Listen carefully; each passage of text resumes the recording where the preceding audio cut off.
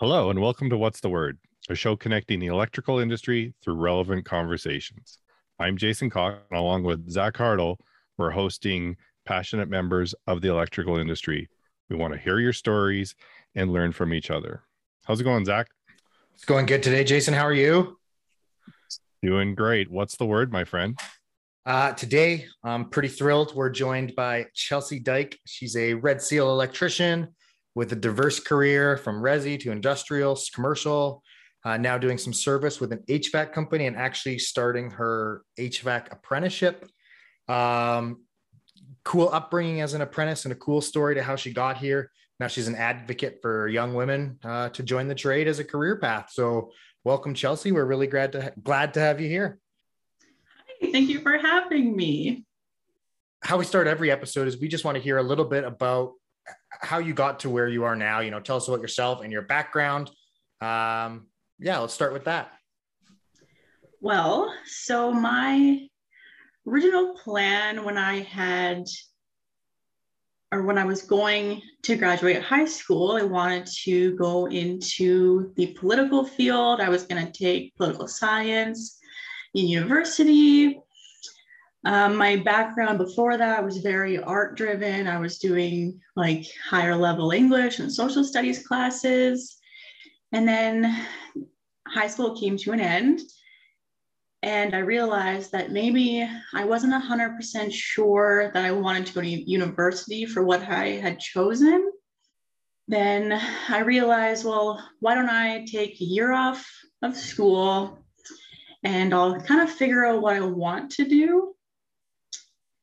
Then once I made that decision, I said, well, I obviously need a job.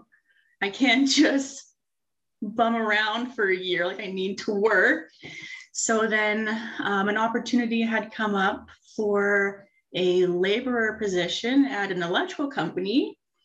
So I took it. I said, you know what, let's give it a shot. My mom had been in that field for a very long time. So she said, you know what, just go in, do your best. You're probably going to be just digging trenches for 3 months or whatever, but it's something. So I said, okay, let's go in, let's see how it goes. I ended up starting at a multifamily site. They had just poured the first foundation of the building. And I did what my mom told me to do. I worked my butt off. I just did what they told me to do. And I started on a Monday, and on Thursday, I got indentured, which never happens. It took me 4 days. And I knew guys that waited till like the very last second on the 30th day of the third month they had been working there, and they got indentured finally, but it was super, super rare. But all the foremen and the journeymen that I was working under, they told me that they saw a lot of potential in me because I worked really, really hard. So then I worked in multifamily for about a year. And throughout my journey in there, I did everything. So I started out with doing the worst jobs. I was just sweeping floors. I was digging trenches. I was pulling core lines through the slab, all the jobs nobody wants to do. And then I did a few sweet roughins, but I didn't really like it. So I asked to do something else. And then I did like fire alarm, public, ran all the horn strobes and exit lighting. And essentially I did everything. And then I did finishing right at the end of my first year before I went to school. And I started getting a little taste of like troubleshooting because we started turning the power on. So I had to kind of go through and fix everyone's mistakes. And then after that, I went into industrial. So I was doing like ATCO gate stations. I did a little bit of industrial service. And then I went off to do commercial buildings for a little bit. And then once I was done in commercial, I came to do controls and EMS systems for a few months. And then I landed at my current position after that. And I'm just a service electrician for a plumbing, heating, an air conditioning company. Yeah, and that's something we want to get a lot more into, because you're kind of working in almost a little bit of a niche field, or with a company that doesn't typically do electrical. But I mean, going back to that first year there, you were lucky, you saw a little bit of everything. And I mean, personally, I dug trenches for like 11 months. All I did was use PVC glue and a shovel. That was all I used for 11 months. I thought it was interesting that you mentioned waiting the typical 3-month time period before you're indentured. And much like yourself, on the same thought process of post-secondary training, you and I would have been looking at similar courses. And then I fell into an apprenticeship as well. And at the 3-month mark of working for the company, doing all of the terrible jobs that I had to do, I was taken into an office. I had no idea. And that was the day where they indentured you. So I'm good for you for being able to do that so early. And it sounds like the company that you started off with, you're on the same project for that whole year. So it's so nice to hear that you were able to get experience in different areas.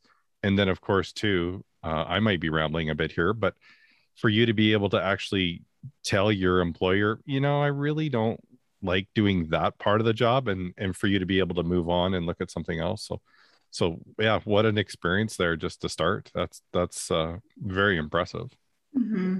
I think I always say that I got so lucky with the foreman that I started with, the first few journeymen that I started with. I was so fortunate to have them because they were incredible.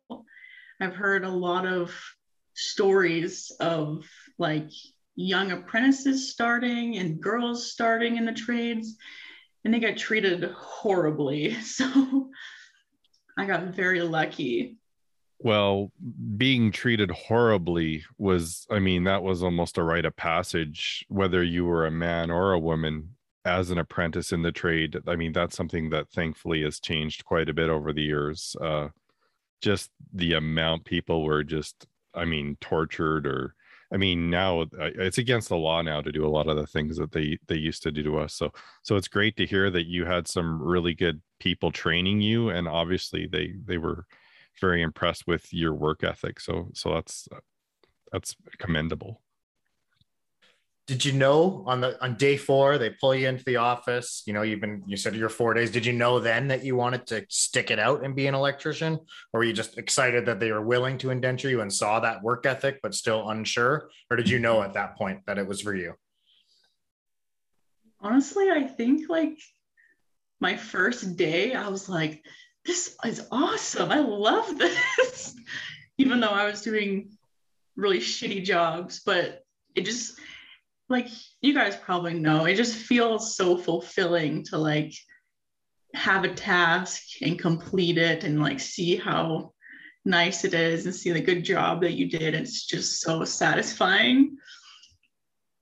Well, I think it might sound corny, but there's still several buildings in the city of Calgary that I drive past, and when I see the lights on, I go, yeah, I did those lights. Or, there was a newscast on just the other night that featured a school in Calgary, and on the front of the school, there's a fiber box and a rigid 2-inch pipe. And I'm like, oh, there's my pipe. There's my fiber box. So there is always that accomplishment that you can see from your work, especially when you can actually see what you're doing, as opposed to other tasks where you had a good day of customer service. You really don't, there isn't evidence of that success that day. So it's cool. It's great to hear that you definitely were so excited about your apprenticeship. I remember, I don't want to tell too many stories here, but I was an apprentice working for one person electric, and I was digging the trench, and I was like, this is ridiculous. Like, I do not want to dig the trench. And he goes, well, you're the laborer. That's what you do. And I'm like, okay. And I go, well, how do I not do this? And like, this is like in the second week. He goes, well, you have to become an apprentice. I was like, okay. And so I said, well, I'll do that. And so in time, I became the apprentice. And the day I got my indenturement to happen, or whatever we call that, signed the contract, the next day I was like, okay, so what am I doing? And they're like, well, you're digging the trench. I'm like, but I'm an apprentice. And they said, yeah, but we just had to let our laborer go. So you're going to have to do the job. And it's funny because I knew nothing about apprenticeship when I started. Um, it's totally different. I mean, that's something for an entire different episode. We could talk about the lack of how apprenticeship is presented to students and to kids in school or adults, for sure. That's actually one thing that the Skills Alumni Group of Alberta that I'm a part of, that's the biggest thing that we are trying to help like high school students navigate through, because I've heard a lot of stories of people who they know for sure that they don't want to go to university, but they don't know like what avenue to take after that point. So we're trying to make it a lot more accessible for people to get into the RAP program. And we're trying to make a database of companies that are willing to take on first-year apprentices. So Chelsea, for those of us that are not familiar with all the acronyms, can you explain briefly what the RAP program is? Yes. So the RAP program is the Registered Apprentice Program. It's a way for you to get a feel for the trades while you're still in high school, and it can replace your option classes whilst you can still continue doing your core classes. I went to a conference for the Royal Bank of Canada 2 years ago, and basically the program that they were doing was called Humans Wanted. And there was a woman who owns a carpentry shop. And she said specifically, I do not hire first year because they're a waste of time. And I said, well, how do you expect to have journeymen or third or fourth years that know exactly what you want them to do and the exact kind of outcomes that you want from their work without starting from the bottom and training them to be the journeyman that you want them to be? Yeah, I mean, there's a whole lot of investment that goes into those green apprentices. I forgot about it, but for years the term was a starter. So when you started off, right, you weren't an apprentice, you were the laborer or you were a starter, and you knew nothing. I mean, I knew nothing. I don't know how I ended up in an apprenticeship. If you asked everyone I knew back then, they go, what? Cox is doing an apprenticeship? Are you kidding me? Like he was going to be a history major. Like I didn't know how my channel locks worked. I was like, these things don't work.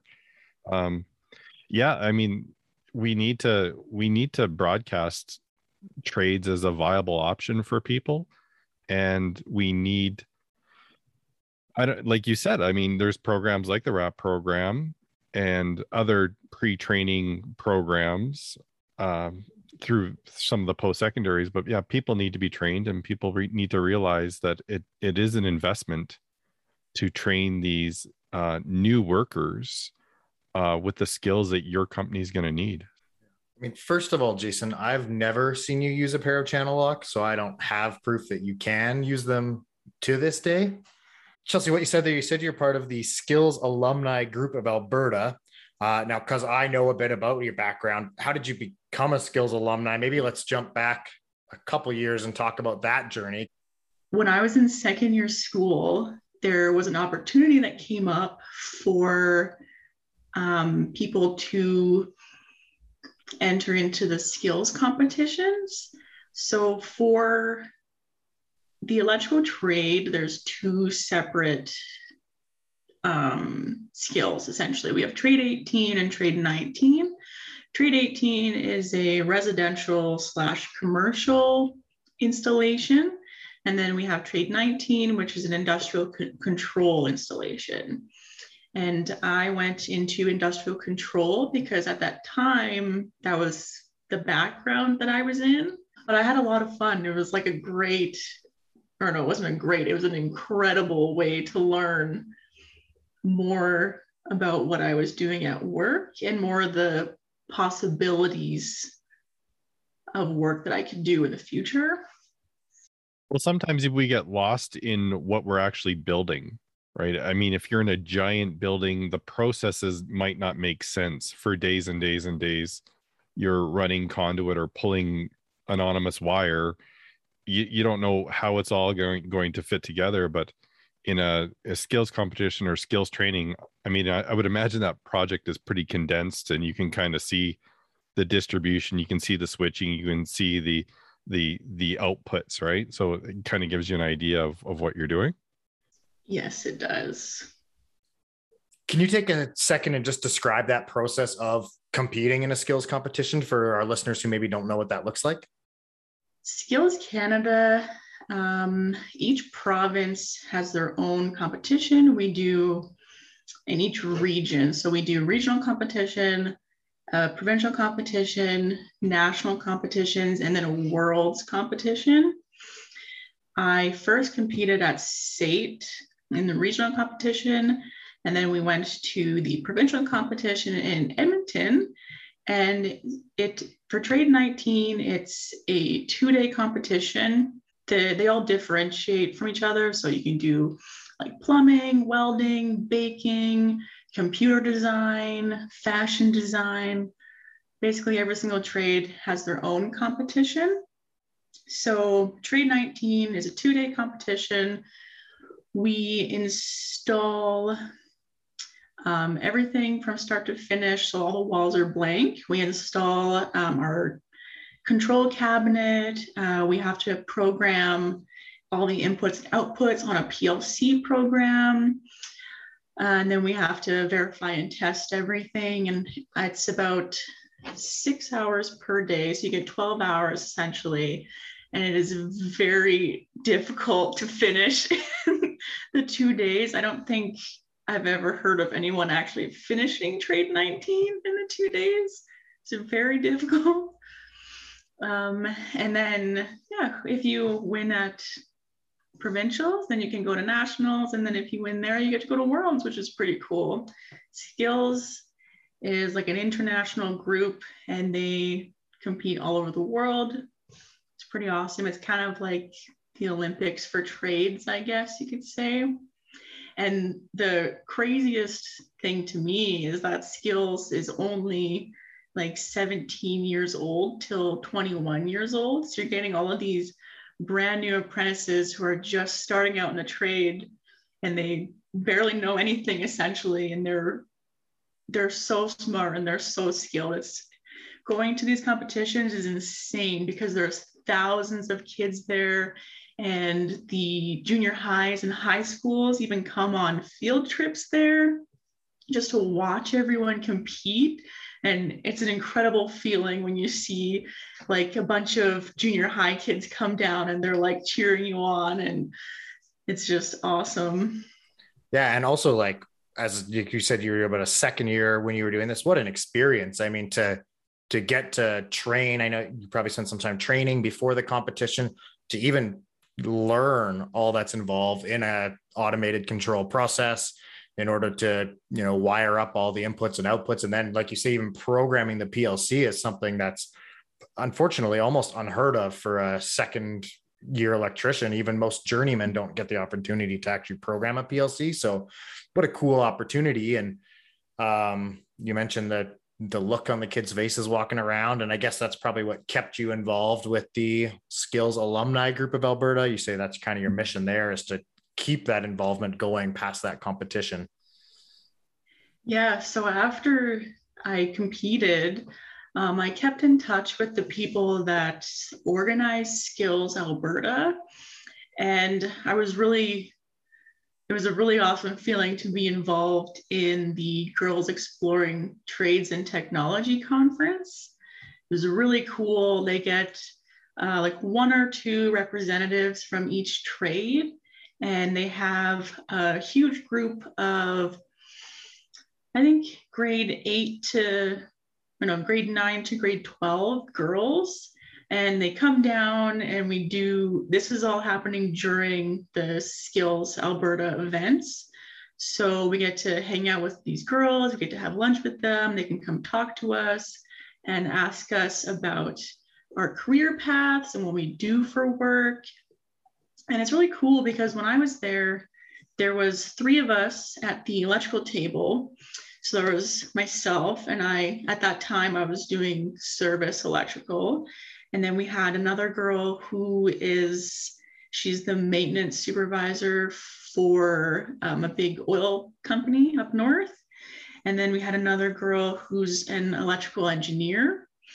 And so it was really cool to see people from different backgrounds. And even like there was welders there's people that do like deep pressure welding. There was a girl that did like deep water, like ocean welding, which I thought was really cool. And then we get to take these girls around and like show them like, this is trade 19, this is trade 18, this is what they're doing, this is what their outcome is supposed to look like. And it was really cool kind of opening up the conversation, saying like, you don't need to go to university to have a good, fun, fulfilling, high-paying job. Yeah, I've said this 1,000 times outside of the podcast, but yeah, we really need to have society start to open those doors and broadcast career plans for people other than university. There's tons of things that you can do out there. And I mean, the best thing about trades too is you're not going to have that hourly job for the rest of your life where you're just a laborer, right? An apprenticeship, you're obviously building up your credential, you're coming out with a certification at the end. You can always use that wherever you're at. I've been in the trade for 25 years. I've never even heard of girls exploring trades and technology. So it's great. Good for you for being an advocate for that. And then obviously with the alumni from Skills too. Have these 2 programs helped you with your career kind of to where you are today? I would say they haven't necessarily helped me with my electrical career, but they've definitely helped me with my personal development and how I kind of view my job. Because like there's days where I go to work and I don't feel like I'm making a difference or I'm actually helping people. But then it kind of gives me a purpose to be like, okay, well, I had this really awesome entry into the electrical trade and I want to kind of like lend a hand and be like, look, it doesn't have to be shitty. Like if you need help entering the trade, or it doesn't have to be electrical, you can get into any trade. But if you need help or guidance, or you just have questions, you can ask me, because I'll be totally honest and I'll tell you what it's like. To hear that conversation come from a newer journeyman, female journeyman, versus this crusty old electrician. I mean, you're going to open doors there too. You've got an energy to you. It's quite infectious. So, Chelsea, we talked about this just before the show, and I thought your answer was great, and I want you to share it with everyone. So, do you prefer the term journeyman or journey person? I like to be called a journeyman because essentially I worked my ass off my entire apprenticeship and I'm going to have the same title as everybody else. And that's a perfect answer. I mean, you started in the trade so young, and I know you've worked very hard, and your story shows itself that you've worked very hard. Starting so young, and now you're a journeyman, and we'll get into it again. You're starting even a second journeyman ticket. Did you face a lot of struggles along the way? I don't think so. Like, obviously stuff is hard and people don't treat you that great all the time. But when you weigh like the bad things that happened and the good things, the good is always so much better. Like I had a guy just walk up to me out of the blue and just straight up just said, "I don't respect you." And I was like 18 years old. And I was like, what? I don't even know you. What are you doing? So yeah, that was interesting. But at least, again, I was pretty lucky because one of my, I had a 4th-year electrician working with me at the time. And he like stood up for me and he was like, "No, you don't say that kind of shit to her." Like, yeah.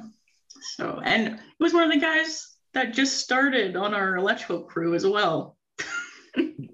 But he obviously didn't last very long because he had a piss poor attitude. So it's funny. I've seen that before in the trade where certain people just flip a switch when they get their certification, they become a journeyman. So I don't think it's as common anymore, but it was like, you're just an apprentice and we're the journeyman. And I'm like, listen, dude, like this has been my apprentice for 4 years. Like, I'm glad you just got your ticket, but like show some respect. Like, we're humans here. Let's treat each other like humans. Oh, exactly. And it's like, for me, the day that I got my journeyman ticket in the mail was when I started my HVAC apprenticeship.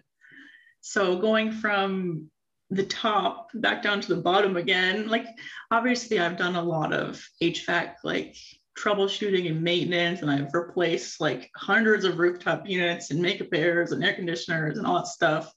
So I do have a good understanding of most stuff, but I'm not quite at the position yet where I can kind of say that I'm really good at doing HVAC and refrigeration. Well, HVAC, I mean, correct me if I'm wrong here, but you're doing a ton of troubleshooting. So yes, a lot, especially like in the service side of things. It's all troubleshooting all the time. So essentially, yeah, I just run around with my meter all day, just look at stuff. You got to know how to use that meter. That's a very important piece of equipment.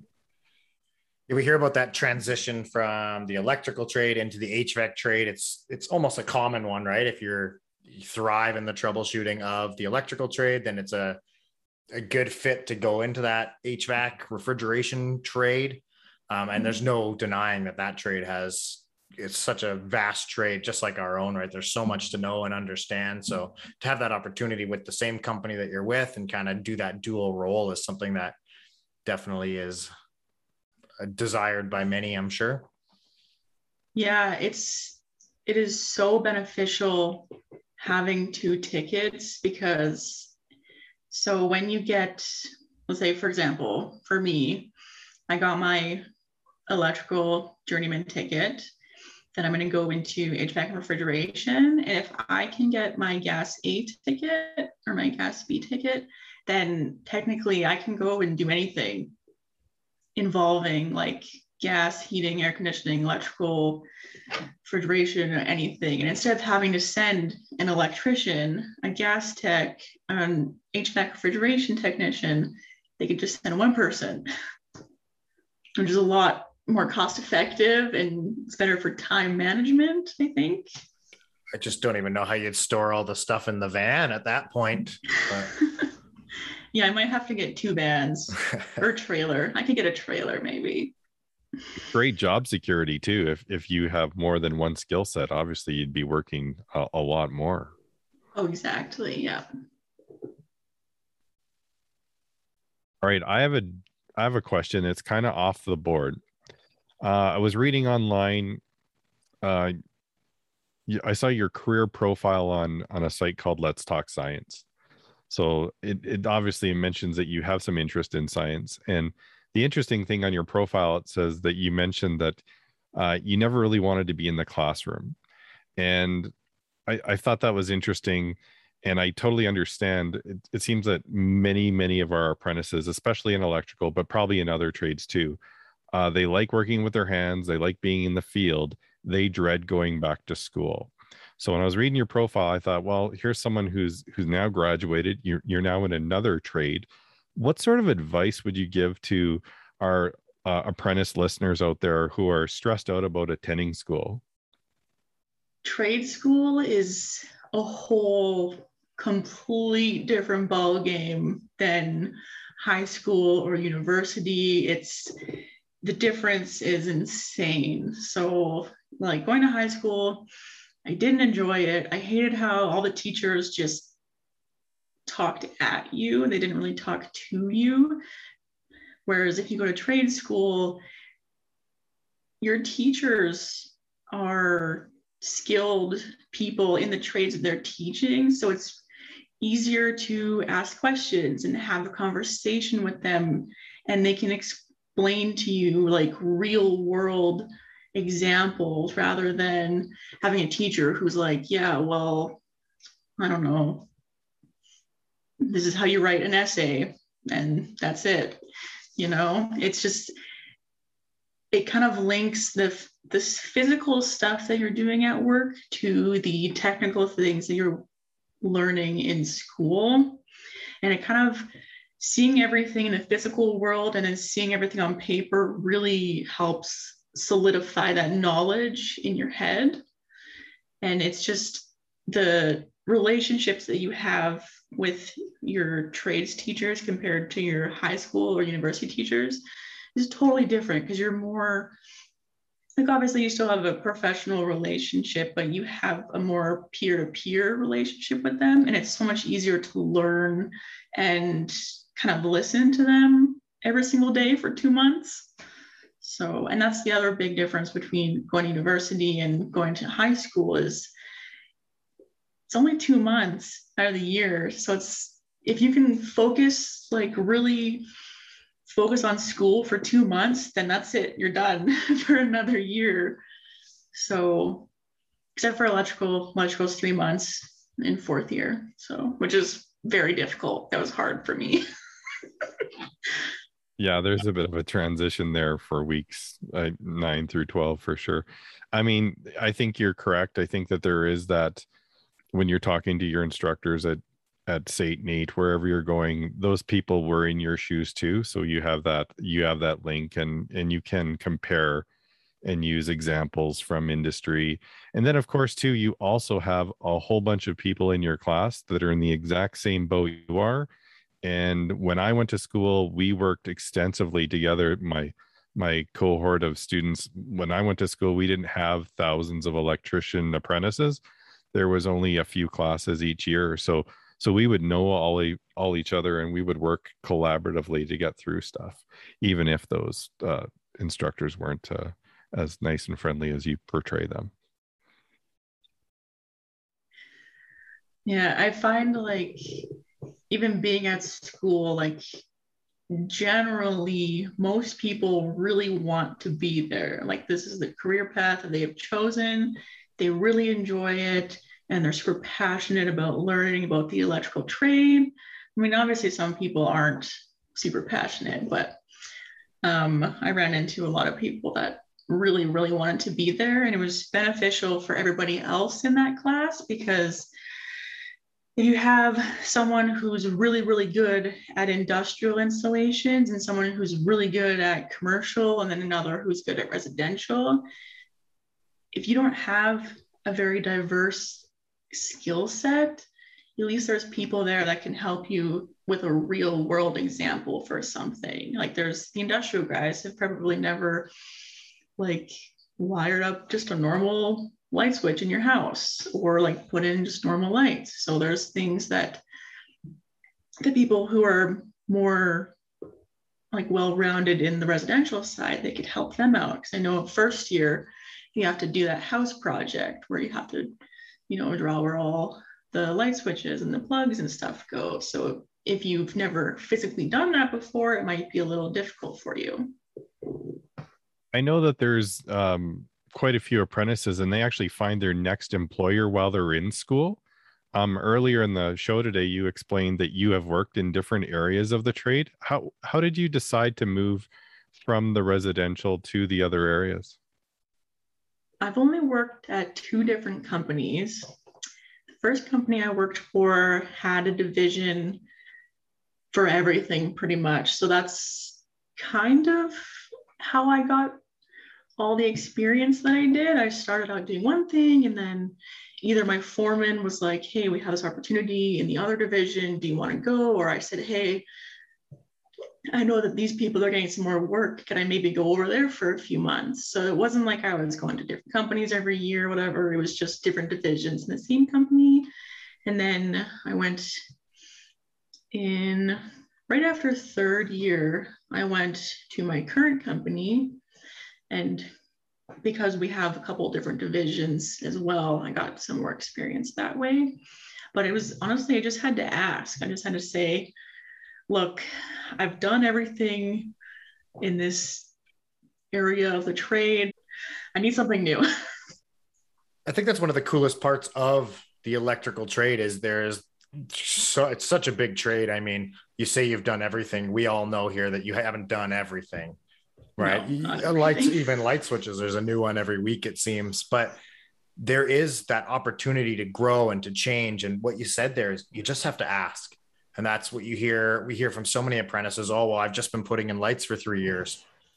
Have you asked to do something different, or have you explored the opportunity to go somewhere else? And I understand how hard that can be during a little bit of an economic downturn and everything like that. But that's a great piece of advice. And that's, advice I always give to people is ask questions, ask to do something else, ask to be moved into a different area. So the fact that your company had the different divisions is huge, but I mean, there comes a point that maybe sometimes, especially during your early apprenticeship, it's time to jump around and see if you can find a different employer to get that experience. Yes. Even when I started doing service electrical, I didn't really, I had a little bit of a service background. I didn't have a ton, but I knew I had a good understanding of troubleshooting. And one thing that really helped me develop my skills more quickly was I had people from the plumbing and the HVAC side calling me and asking me questions. And if I knew it, I would tell them exactly what the problem was, or where they could the avenue they should take to find a solution. But if I didn't know, I just said, you know what, I don't know, but maybe I can call someone, or I can look it up. I can do some research and I can find the answer for you. And that was so beneficial to me in my learning, because if no one had asked me those questions, I wouldn't have had a reason to go and look it up myself and figure it out, essentially. Yeah. And then now, I'm the only electrician at my company, so it's kind of my responsibility to field all these questions from everyone and have a solution, because there's nobody else that can help. So. A different question here for you right off the bat, kind of timely. You're working for an HVAC company, so heating, venting, air conditioning, that's HVAC, correct? Yeah. What has COVID meant to you and to your HVAC company? So all throughout the pandemic, we didn't stop at all. There was no option. There was no ability for us to just close our doors and say, no, we can't help anyone, because we were just coming out of heating season. It was just the end of March. So heating season is ending. We're going straight into cooling season. We didn't really have an option to close down at all, because floods happen, people's power goes out, and you need ventilation in buildings. You need to have your makeup air running so you can pull fresh outside air into your building and make sure you have enough oxygen. And so COVID didn't really affect us very much, but it just affected the processes of how we did our jobs. Have you been called upon yet for different changes to filtering and different sorts of sanitary air cleaning with your company? Mm-hmm. There's a few buildings that we have in Calgary that wanted the HEPA filters put in. So we added them in. The only issue with that is they're a lot more expensive. So a lot of people said, you know what, let's put HEPA filters in. That'll help kind of get rid of a little bit of the germs. It doesn't 100% really do anything, but it definitely helps. So there was a few people, but then a lot of people couldn't afford it. So it wasn't really an option for them. How about the UV lighting? I mean, we talked about it a little bit on it with our guest last week, but just about the advances in the UV germ killing lighting that they can now install in your ventilation system. Have you seen much of that going in? We haven't seen a huge uptick in that. there's a lot of houses, like if you have kids with asthma or you have lots of pets, or like let's say your elderly parents live with you and they are prone to getting sick, it's definitely a good idea to put them in, but I haven't seen a lot of people install them because of COVID specifically. So, but it's definitely a good idea. Like a lot of restaurants, like they'll have a huge border around their kitchen, all their exits and whatnot. They'll have those UV lights to just help contain the germs and stuff. I mean, on an off note, yeah, the guy last week was saying that they're like some of the bigger commercial scale stuff just isn't CSA approved yet, but it's huge in like Chicago and stuff. They're kind of down in the States.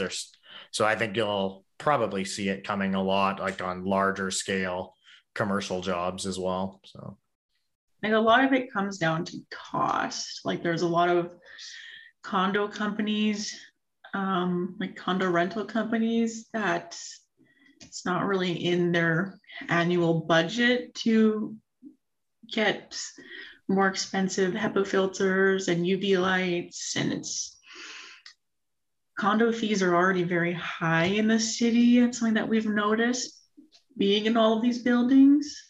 So it's hard to justify increasing them even more. The fact that you're getting into your second ticket now is something that's so cool, how you're still so passionate about the trades and you're kind of expanding your journey in the trades. I know you're spending a lot of time and putting in a lot of effort, both on your own time too, into getting young people into the trade and showing them how good of a career opportunity it is. Maybe we can just talk a little bit about Girls Exploring Trades and Technology and the Skills Alumni Group of Alberta, which we touched on briefly before, but what are you doing with those groups and what's the impact that you're seeing? For the Girls Exploring Trades and Technology conference, I've been seeing a lot more girls like considering the trades as an avenue that they can take. And it's not necessarily like, it doesn't have to be like a quote unquote like manly trade. It can be like fashion design or computer design or baking or culinary arts or something. It doesn't necessarily have to be a dirty job like electrical, even though that's not very dirty, it's pretty clean most of the time, but like even plumbing or welding or something.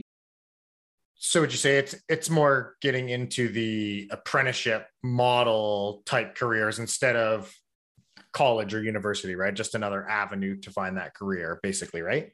Yes, exactly. And then with SAGA, so the Skills Alumni Group of Alberta, basically we're just starting to focus more on professional development opportunities for our alumni. So that includes our alumni events and our volunteer opportunities for them. So if you compete in a Skills Alberta competition, or if you even compete in any of the other provinces or Skills Canada and you relocate to Alberta, you can be a part of this group. You can find us on the Skills Alberta website. It's just skillsalberta.ca. And then even if you didn't compete in skills, you can still get a hold of us, and we can, if you're willing to teach young people and tell them about your job, you can be a part of our group. And then it's like a fun and it's a low commitment community. So even if you have just, let's say, one day a year where you want to come out and do a volunteer event with us, that's fine. You don't have to be working every other day, like for 2 hours a night, like making out brochures and pamphlets and coordinating events. It's super low commitment. And then, so you can sign up for our newsletter as well. It's just on the Skills Alberta website. There's a little tab for SAGA. And then a big thing for us is we're just trying to help people pass the competition to help connect with their peers and connect with better opportunities. And when it comes to trying to incorporate younger people into the trade, we're trying to create that database that I had mentioned before for people in the RAP program. Thanks so much for coming on today, Chelsea, just to talk about your journey through the trade and about the opportunities, and tell us about the work you've been doing to get people, young people, especially, boys and girls, interested in the trade. I think that's something that we all know is a hot topic right now, about presenting the trade as a effective alternative as a career path. I mean, Jason and I have made something of it, and you've made something of it. And the more stories we can get about how it can be such a good place to have a career and then raise a family and make enough money, it's something we'll never stop talking about on this show. If people want to learn more about the work you're doing, or if they want to get in touch with you, where can they find you? Where can they learn more? If you want to learn more about the skills competitions, skills Alberta competitions, the Girls Exploring Trades and Technologies, Skills Exploration Days, and the Skills Alumni Group of Alberta, you can go to skillsalberta.com. There's a lot of information on there that you can take a look at. If you want to get a hold of me personally, you can go to my LinkedIn. It's just my full name. It's Chelsea Dyke. There's a ton of resources on there as well. You can see my Let's Talk Science article. I have my videos from the Girls Exploring Trade and Technology Conference.